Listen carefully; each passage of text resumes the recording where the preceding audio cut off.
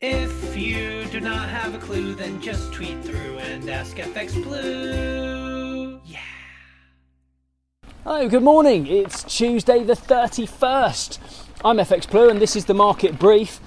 So we're back after the bank holiday and the summer lull should be over. Well, the market should at least show signs of ramping up once again this week. Much of the rest is business as usual though, which for the logistics sector remains rather concerning. The widespread shortage of raw materials means that demand is outstripping supply across so many different economies. And the global shortage of semiconductors is also affecting deliveries of spare parts and finished goods across a wide range of sectors. But the task of getting goods and materials to where they are needed has been hampered by a genuine shortage of qualified lorry drivers. This issue has been exacerbated by the European migrant drivers who were, ironically enough, driven out due to Brexit.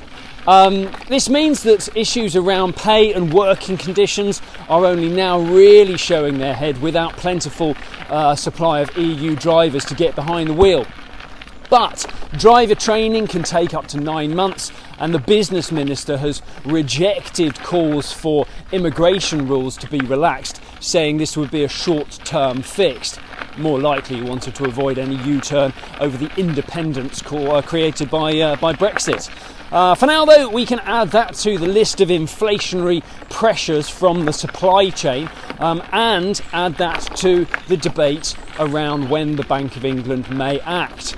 In the market, sterling is driven by the dollar and when the Fed may start their tapering. We touched 137.80 last week, but we opened this morning ever so slightly higher at around 138. Over in the US, Powell's been on. He gave his keynote speech at Jackson Hole on Friday, and a bunch of Fed members have come out in support of tapering starting soon.